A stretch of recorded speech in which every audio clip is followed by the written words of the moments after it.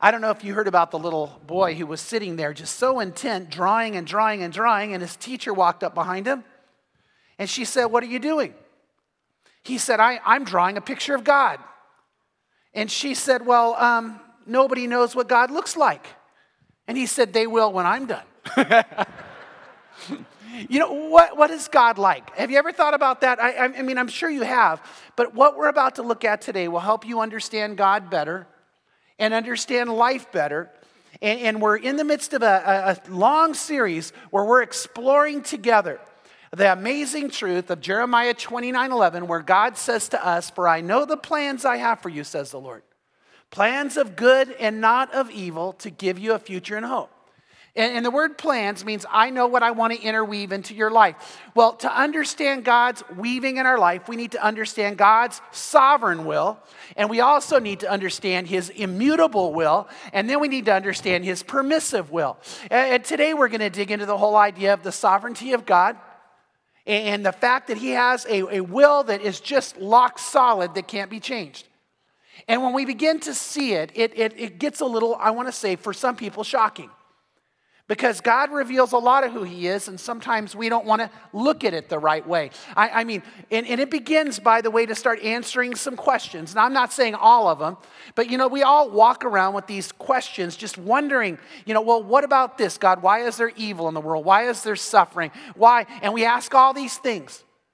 But in the end, while we may not get the answer to all of them, hopefully we just come to this conclusion that God is God.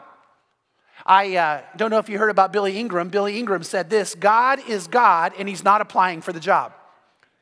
There really is no other God. You don't have any other choice in this.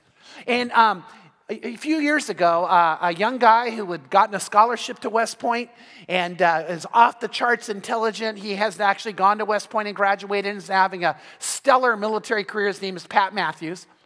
And Pat had all the questions that everybody asked, and he just wasn't sure whether he was willing to throw himself in to Christianity and to really live this life. But if he knew this, if he was going to do it, he would do it wholeheartedly. And so he kept trying to get answers to the questions. And he was finally sitting one day with a friend of mine named Steve Bader, and he's asking this and asking that and asking this and going, I just don't know. And Pat told me, Steve looked at him and said, Pat, I got to be honest. I don't think I can answer all your questions, so I'm going to tell you 3 things that are true. Get ready. Number 1, there is a God. Number 2, you're not him. And number 3, you need him. And Pat told me he walked out of there and saw those are true. And he gave his life to Christ. Now, not everybody would be drawn to that line of faith just from that, but that just rocked him. There is a God. And we're not him, and we don't govern him, and we need him. Look what it says in Isaiah 45, verse 5. God says, I am the Lord, and there is no other. Besides me, there is no God.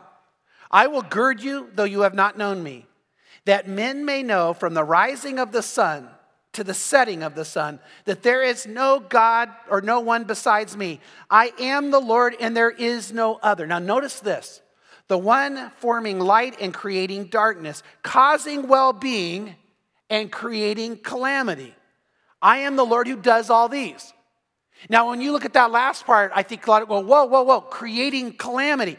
And when we begin to understand God does at times do that, it causes us to have to make a choice. We can either go with the perspective Job had or not have the perspective he had. If you're in Job chapter 2 with me, look what it says here, because this is an amazingly difficult place and position to arrive at and hold on to. And it says in Job 2, verse 10, but Job said to his wife, to her, you speak as one of the foolish women speaks. Shall we indeed accept good from God and not adversity? In all this, Job did not sin with his lips. Now I want to ask you that question. Are we going to only accept good from God and not accept adversity when he brings it in? Understanding later on more than ever that when God does that it's always ultimately for the benefit, always ultimately to give us a future and a hope. But it's tough to cling to that way of thinking when we see things happen that hit very close to home. When a hurricane hits and destroys the city. When a tornado hits a town and a trailer comes down hard, killing a small child. And when a child is born handicapped, and then you turn to Exodus 4, verse 11, where it says, the Lord said to him, who has made man's mouth? Or who makes him mute or deaf or seeing or blind? Is it not I, the Lord? Now, I don't know if I've got you, but that usually is a tough one to take in. When a child's born and can't see, and we go, oh, what a tragedy. And God goes, no, that's not a tragedy. Your perspective's wrong. You don't have it right. You don't see what's about to come from this in an amazing way. And we go, wait, God, but that doesn't fit in my kind of economy and my way of viewing things. And you know what God's answer is? Now, you may not like this, but let me give it to you. God's answer is this: well, I'm God, and I don't really care what you think. I don't do things your way. I am the Lord. There is no other. And I at times create calamity. I at times cause a person to be blind or mute or deaf. I do that. And we step back and go, whoa, this isn't what I thought of. This isn't how I thought things should be. And God says, but you know what the reality is I do this. And we begin to ask those questions when life hits hard. When a husband goes to the store to buy milk for his family and is shot. And the wife and children are left to struggle with what's going to happen in our lives. And we say, God, you're there. If you're there, why? And God doesn't always answer. Job, look over at Job chapter 9 and look what it says in verses 1 to 12. Let's read the whole thing. This is just an amazing section. Then Job answered, verse 2, in truth, I know that this is so, but how can a man be right before God? If one wished to dispute with him, he could not answer him 1 in 1,000 times. Wise in heart and mighty in strength, who has defied him without harm? It is God who removes the mountains, and they know not how. When he overturns them in his anger, who shakes the earth out of its place, and its pillars tremble, who commands the sun not to shine, and sets a seal upon the stars, who alone stretches out the heavens and tramples down the waves of the sea, who makes the bear, Orion, and Pleiades, and the chambers of the south, who does great things, unfathomable, and wondrous works without numbers. Now, verse 11, don't miss this. Were he to pass by me, I could not see him. You know, God is here today, and we physically can't see him. And Job said this amazing, immense, all-powerful, all-knowing God. He passes by us sometimes, and we don't see. It says, were he to move past me, I would not perceive him. Were he to snatch away, who could restrain him? Who could say to him, what are you doing? Job said, a wise person wouldn't do that. He said, I know God, and I know who he is, and I know how powerful, and I know how amazing, and I've learned a secret in life, and that is that I'm going to trust him, and I can't always understand what he's doing, and I can't always sense his presence. Now, knowing these truths we just looked at, I want to lock into 2 truths that you've got to hang on to understand this subject and get ready to go into the next couple weeks. The first truth is this: not everything that happens is God's will. Now, we're going to go through a lot of scripture in a second, and hopefully you got them in notes and you're going to look these up later. But let me just say this as clearly as I can. Not everything that happens is God's will. Now, I hear people all the time say this phrase, well, everything happens for a reason. And I think it's a little more complex than to just take that statement at face value. We need to understand that not everything that happens is reasonable. And not everything that happens is from God. But the Bible promises, God's word promises, that he will take everything that occurs and work it to good for those who love him and those who live their life according to the purpose he has for them. That's in Romans 8:28, where it says God causes all things to work together for good. Now, it doesn't say God causes all things. He takes everything and he interweaves it and works it in such a way that it's for good if you love him and you live your life called according to his purpose. Now, the other thing we got to grab hold is this, is it's not everything is from God and not everything is in the will of God. It, for instance, was not God's will for the Pharisees to turn away from him. Did you know that? In Luke 7, verse 30, it says it this way in the New King James Version. It says, but the Pharisees and the lawyers rejected the will of God for themselves, not having been baptized by him. That it was Jesus was saying, you know what, right here, these Pharisees, they were supposed to receive me, they were supposed to be baptized into me, and they rejected God's will. It was God's will. By the way, if you're a Christian today and you've not been baptized, it's God's will for you to be. And you need to know that you have a choice whether you're going to fulfill that or not. It wasn't God's will for the Pharisees to reject him, and yet they did. It wasn't God's will for Jerusalem to be disobedient and not to allow God's protection to come over it. In Luke 13, verse 34, Jesus said these words. He said, "Oh, Jerusalem, Jerusalem, the city that kills the prophets and stones those sent to her. How often I want to gather your children together just as a hen gathers her brood under her wings, and you would not have it." God didn't say, I designed it this way. Jesus didn't say, this is what I willed. Jesus said, I wanted so badly to draw you in and to love on you and to put my covering of protection over you. And why did it not happen? You wouldn't let it happen. You wouldn't let it happen. It's not God's will for anybody to ever be sexually immoral. It isn't God's will. 1 Thessalonians 4 verse 3 says, "For this is the will of God, your sanctification, that you abstain from sexual immorality." Whenever anybody is ever sexually immoral, if they commit rape, incest, if they view pornography, if they have premarital sex, if they have homosexuality in their life, none of these are God's will. None of it. Sex is only to be in marriage between a man and a woman. And God says, that's my will. That's my desire. And anybody who has sexual encounters outside of that is not in the will of God. By the way, I got pretty emotional a couple weeks ago when a woman was talking with my wife, and Pam had to say to her, you got to understand that when we talk about this issue here, this wasn't God's will, what happened. It wasn't God's will. And we need to grab hold of that. Listen to what it goes on to say. God's will is that each of you know how to possess his own vessel, his own body, in sanctification and honor, not in lustful passion, like the Gentiles who do not know God. And no man should transgress or defraud his brother in this matter, because the Lord is the avenger in all these things, just as we told you before and solemnly warned you. For God has not called us for the purpose of impurity, but in sanctification. So he who rejects this, now by the way, so you get a choice to act on it or reject it. He who rejects this is not rejecting man, but God who gives his Spirit to you. Now, see, it's not God's will for anybody ever to be sexually immoral. How about this? There are certain things that are God's will for you, and I want to ask you if you're always doing them. 1 Thessalonians 5, 16 to 18 says, "Rejoice always, pray without ceasing, in everything give thanks, for this is God's will for you in Christ Jesus." So it's God's will that you're always rejoicing. It's God's will you're always giving thanks. It's God's will that you are praying without ceasing. And whenever you're not doing that, you're outside of God's will. You're not doing God's will. God's will is not happening in your life. Not everything that occurs or does not occur is God's will. And we need to grab that. A.W. Tozer talks about this, and he brings this in a way that really is meaningful. So I hope you can grab it from the quote. A.W. Tozer said, "God sovereignly decreed that man should be free to exercise moral choice, and man from the beginning has fulfilled that decree by making his choice between good and evil.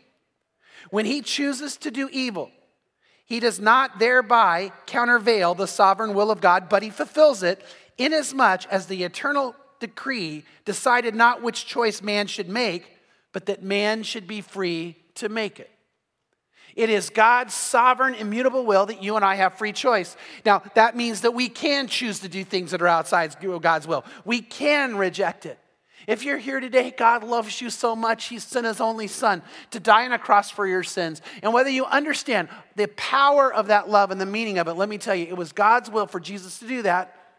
And it's God's will that you receive it and you come into an intimate relationship with him. And if you're not in it, then you have that choice. But God says you could choose to accept. You could choose to reject. It is God's will. So the first thing we need to understand is that not everything that happens is God's will. The second thing is this. God does have a sovereign, ultimate, immutable will that will never, ever be thwarted. God has certain things that cannot be changed, certain things that nobody can violate. Psalm 115 verse 3 says, "But God is in the heavens and he does whatever he pleases." Job 42 verses 1 and 2 says, "Then Job answered the Lord and said, I know that you can do all things and that no purpose of yours will ever be thwarted."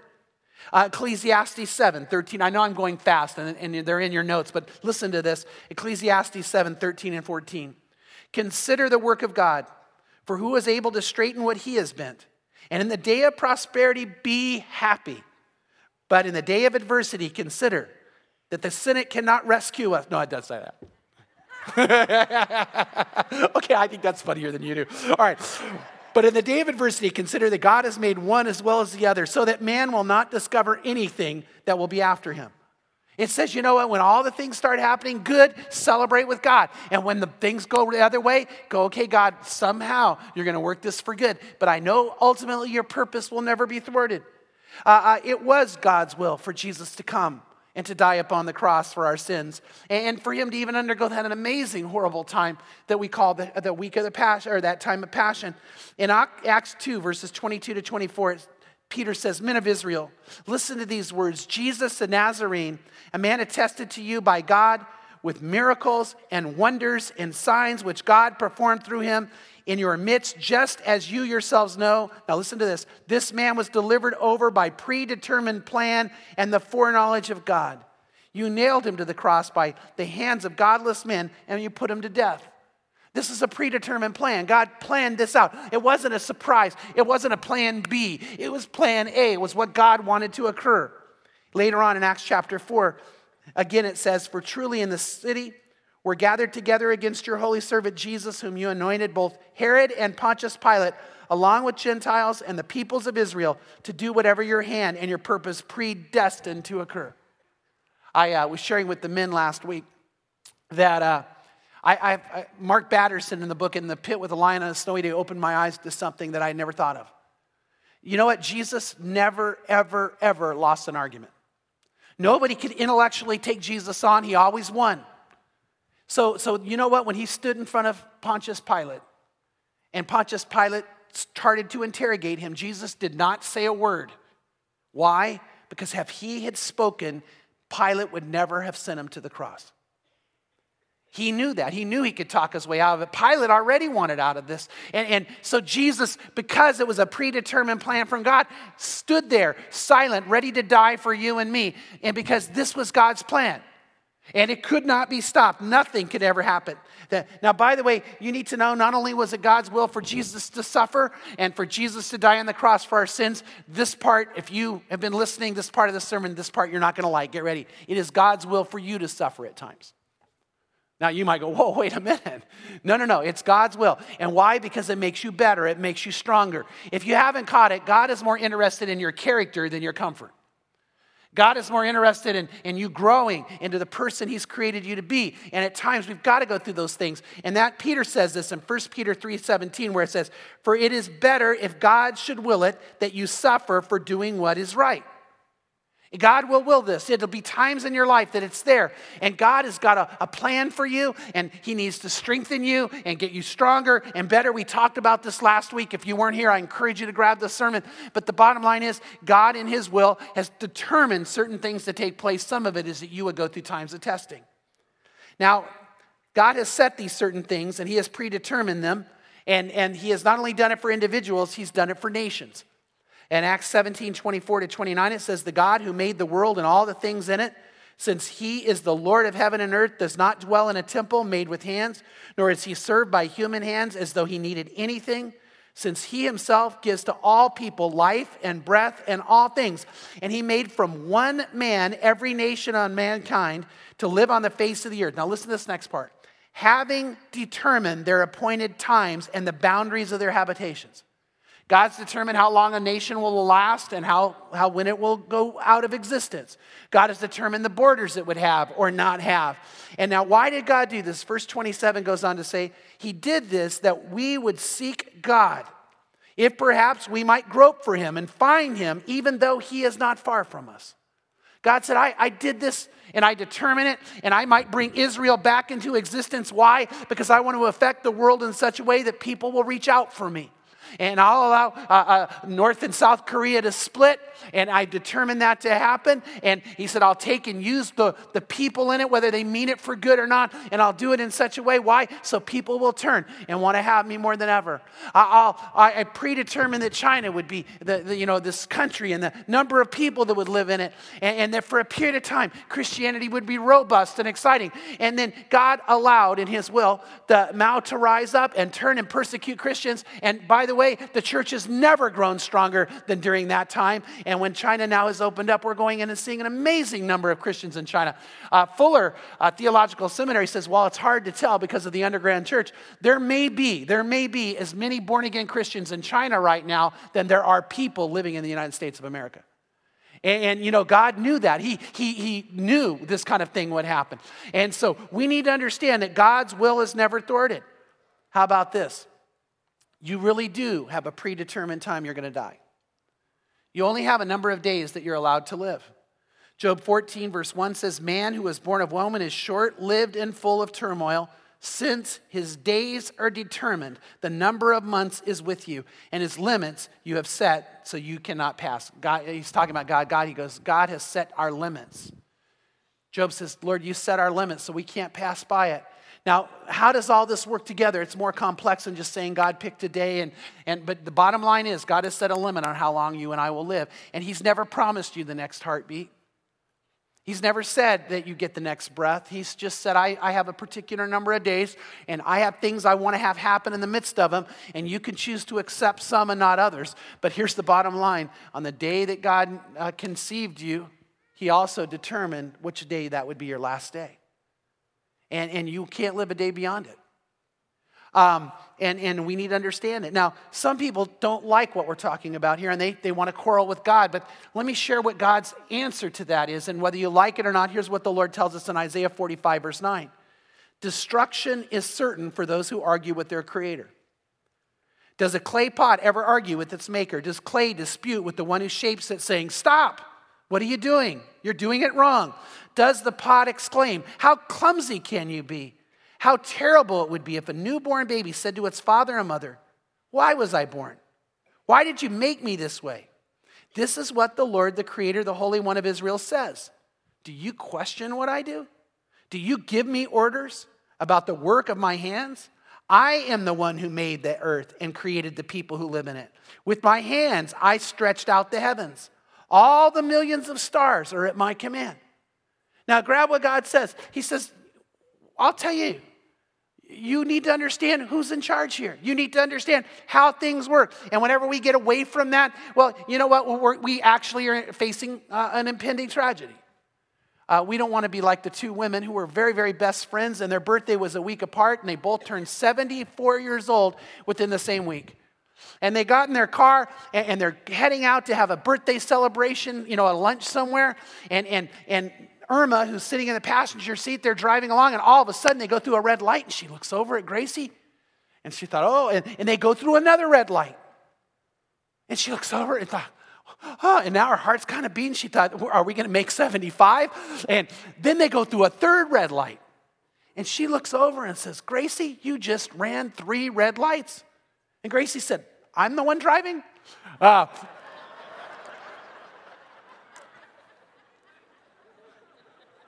I've been laughing about that one all week. But here's the thing. See, if you don't realize your choice in the matter and where you don't have a choice, if you don't start to grasp who God is and what we have a right to do or not have a right to do, God says, I want you to know, this is who I am. And God doesn't change for us. We don't invent him. We don't write into who he should be. A wise person realizes the immensity of God. And we, in the midst of everything, while he does allow us to talk and share with him, we have to understand God is sovereign. God's ways, by the way, are not our ways.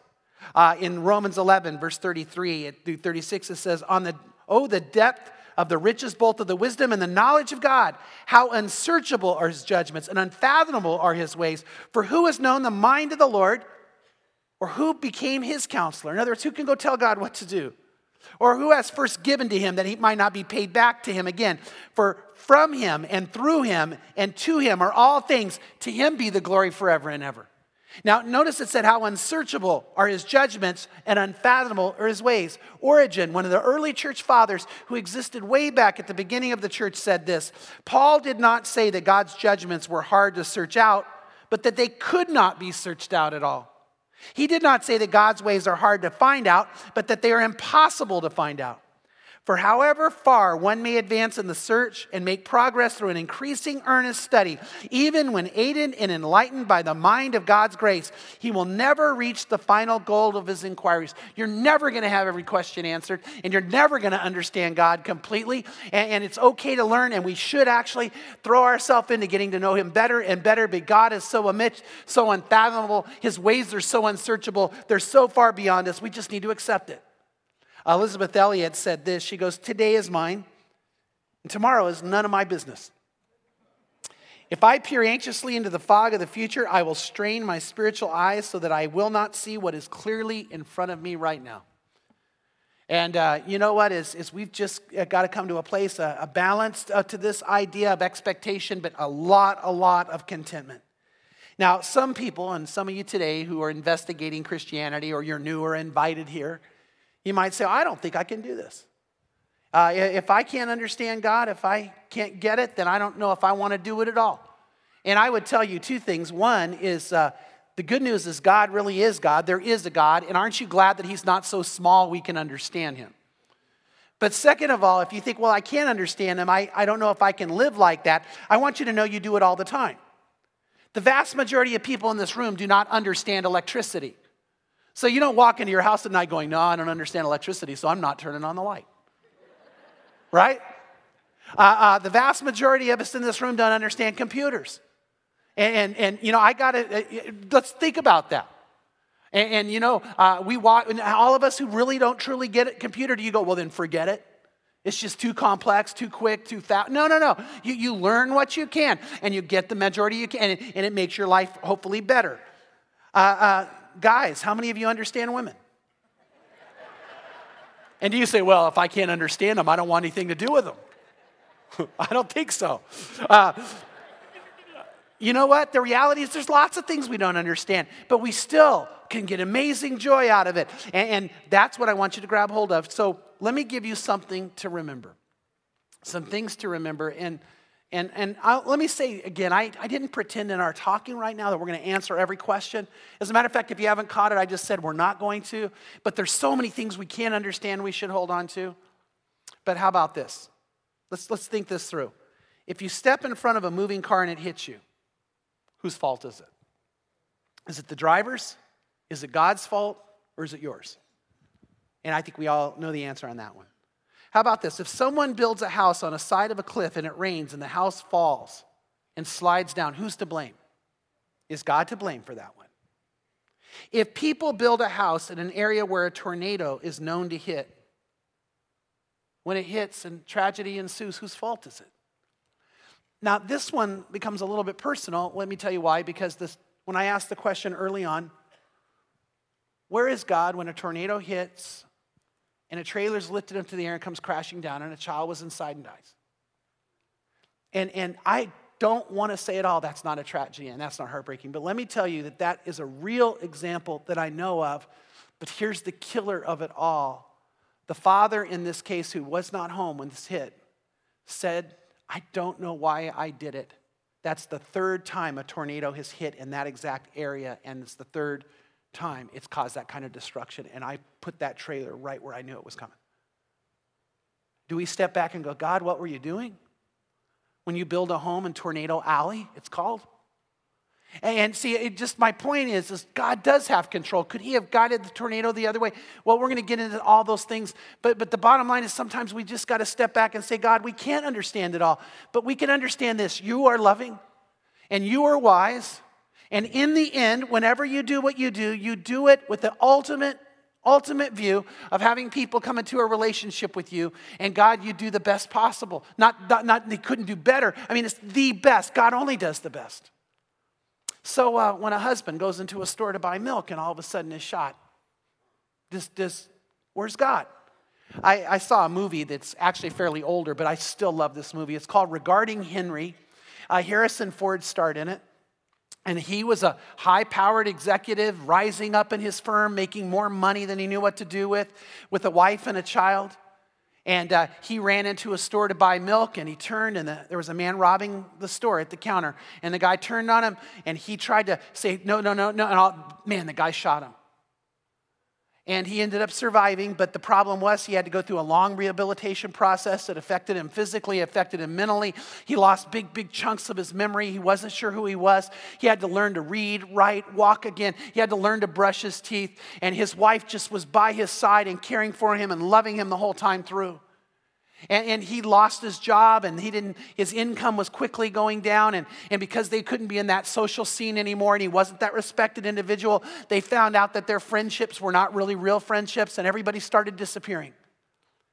And in the movie, he begins to start discovering who he is. He wrestles through what it means to walk again or talk again.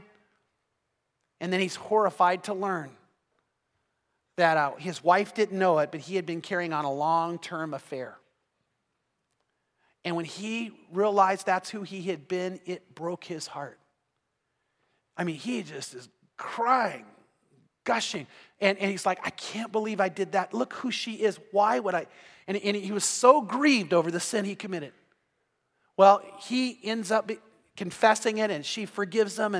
And he turns from being a very cold, very so directionally towards success that his family was left behind. He turns out to be an affectionate husband. There's a scene in the movie where he grabs her hand and she's like, oh, like almost ready to jump because she didn't know what to do because he had never held her hand before. And now he's hugging her and he's joking and he's laughing and he's still got these issues he's working through. And he chases his child through the house. Never had done that before. And the child runs and he stops and sees the maid. And the housekeeper looks at him and she says, wow, I got to be honest, Henry. She said, I like you a lot better now after you were shot than before. And then he says, me too. Me too. Can God take a moment like that and do things that just we can't always understand, but we can just go, okay, I can trust you with? Now, some of you go, well, that's a movie. Well, a few years ago, Sean Robertson and Sandy Robertson had to live this out. They're both from Corona. And Sandy is my wife Pam's sister's best friend. And when she married Sean, there was the celebration and excitement. And he went on to have a very successful career as an attorney. And he ended up giving his life to Christ. And he became that spiritual dad and father and husband and an attorney that he should be. He really directed his life spiritually. Sandy was sharing with me that she'll never forget one particular Christmas. It was like the Christmas of Christmases because they were that family they were supposed to be. And they were so excited to be together. And the way he was about the Lord and the way he was with his kids and the things he was teaching them, he became the main teacher about God in their lives. But then in February, they were at a party at some friend's house that he was also representing her in a very messy divorce. And then they needed to get back and home because of the children. And so they drove home and they were talking and laughing. And then when he got there, he was going to take the babysitter home. And he said, hey, I'll grab some milk.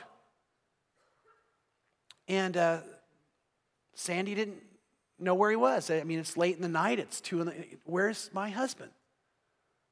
And he's just not back yet. No one knows why. But Sean had grabbed the milk, was driving back to his house, ended up pulling up in front of where the party was, and left the milk in the car, his wallet in the car. I mean, he obviously thought he was just going to run in and come out. No one knows what he went in for. But when he ran into the house, the estranged husband was there holding a gun on everybody. And Sean, seeing what happened, got the guy's eyesight and attention on him and moved him on purpose away from everybody else so the gun now was only on him. And for some reason, the man pulled the trigger. And Sandy and her children, it's gone. Life as they knew it, everything they could hope for, just erased. And they rallied around the faith that Sean had taught them. And what happened at the funeral was people, I heard over and over, people said, man, I have never seen anything like this. Sandy came in wearing white. The kids wore white to celebrate. They knew where he was and everything he meant. And they went through all of the tough, stirring emotions that grieved them. But in the end, their faith and their love of God and God's presence took them through. But the one thing for Sandy is she said, I just can't do Christmas again. Christmas had so much memory. It just couldn't be a day she could enjoy. And she started saying, God, am I ever going to love Christmas again? And she ended up meeting another man and got married. And she ends up getting pregnant, and they tell her, your baby's going to be due on Christmas Day. And she thought, Lord, you did it. You did it. Well, she was standing in a Target and praying, and she said the Lord spoke to her and said, what are you going to name your little girl? And she stopped and thought, wow, God doesn't speak. She's sure it was God. And she said, Lord, I'm really hoping it's a boy. And the voice really strongly said, no, you need to choose a name for your girl. And she walked over and looked at all these books on naming children, and she's looking for a name, and all of a sudden the name Tasha jumped out at her. And she thought, wow, okay, I'll take Tasha, and just, if that's, Lord, and she really sensed God was saying, name this baby Tasha. Well, Christmas time comes, and Tasha comes a little early. She's born on Christmas Eve. And when she announces the name, her mom says, do you know what Tasha means? And she said, no. She goes, well, it's from Natasha, and it means born on Christmas Day. And she got her Christmas back. Now, where was God in all of this? Well, I'll tell you, we don't know all of it, but we can say this. God was there loving Sandy and her children. God was there to restore Christmas back again. God was in a Target with her saying, I want us to name this little girl together. Now, I don't understand everything God does, but I know he does those things. And in the end, a wise person, I really believe, says, okay, God, you're so big, I can't get it all, but I can do this. You're loving, I can trust you, and you love me. And you've got a plan for my life. Today, I want you to know, no matter where you're at with God, I can promise you this, he loves you, and he cares about you. And if you're not in an intimate relationship with him, it's your choice, and you can choose to accept or reject. That's God's will. But let me tell you, God's desire is that you would accept. And if anybody is not in an intimate relationship with God, where you're knowing him and letting him love you and guide you, and it's a growing relationship, if you're not in that, then it's your choice. It's not his. His will, his choice is that you would come to him. And today, if you would like to give your life to Christ, if you would like to enter into this life in an intimate relationship with God, here's what you need to do. You need to just pray and tell him you need to say yes. And I'm going to lead a prayer right now. And in the middle of the prayer time, I'm going to stop and invite anybody here who wants to commit their life to Christ and accept this life with him to pray a prayer with me right where you're sitting. Today, though, some of you may have at one time been in a relationship with God and you've moved away from that. Well, you know what? It's God's will for you to come back. It's his heart's desire for you to come back, but it's your choice. And if today at one time you used to have this vital relationship with the Lord and you're not in it right now, I want to invite you to pray this prayer with us too. I know God's heart. If there's anyone here right now who's not in an intimate relationship with him, connected to him, he loves you. He wants this for you. And I can tell you this, it's his will for you to say yes, but it's your choice whether you do or not. Let's pray. Father, we know that you are God and that you're beyond us. And Lord, you do things we don't always understand. You allow things we don't understand. And in the end, I know it's wise for us to say we just are going to trust you. Because you only in the end work these things for good in our life if we let you. And you only in the end have a plan in place that fulfills an ultimate purpose for us if we let it happen. And God, you're so amazing. You take even those hurtful times and turn them to good if we let you. So I pray right now that every one of us, would just be sold out to you. And while we want to grow in our knowledge, we're just going to trust you no matter what. And we're going to live our life completely for you and no holding back. And I pray we all would do that. Father, today I ask and pray your Holy Spirit would just move and come in this room in a way that you would reveal yourself to us. And Lord, I pray that you would not just pass by without us knowing you're here.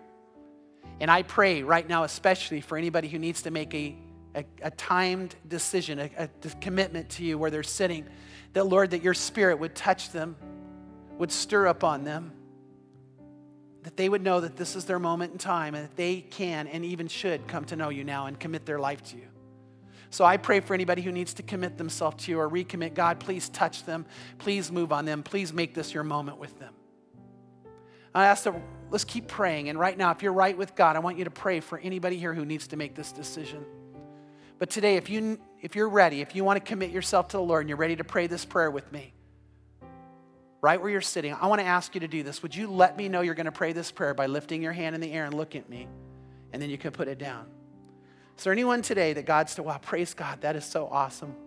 And praise God right over here for you too. Wow, praise the Lord. Wow, praise God. Right here for you and for you. Praise the Lord for each one of you. And for you, praise God, man, that's awesome. And right here for you too. Wow, praise the Lord. The reason I'm asking you to raise your hands, it helps me to know who's doing this. Oh, praise God for you guys. Let me take a second more. Anybody else I haven't seen yet? I just want to have you put up your hand where I can see you. Okay, right here, praise God for you. And right here. For all of you that God's touching, right now, just whisper this prayer with me. Just say these words. Say, Lord Jesus, I know you love me. And I know you died on the cross to forgive me of my sins, to heal me of my hurts, to make me alive, to make me new. And I say yes. I want this life, and I want you. So I open up my heart to you. Please fill me with your love, and fill me with your spirit, and help me be who you created me to be, and to live the life that you have for me to live. And this I pray in Jesus' name. Amen.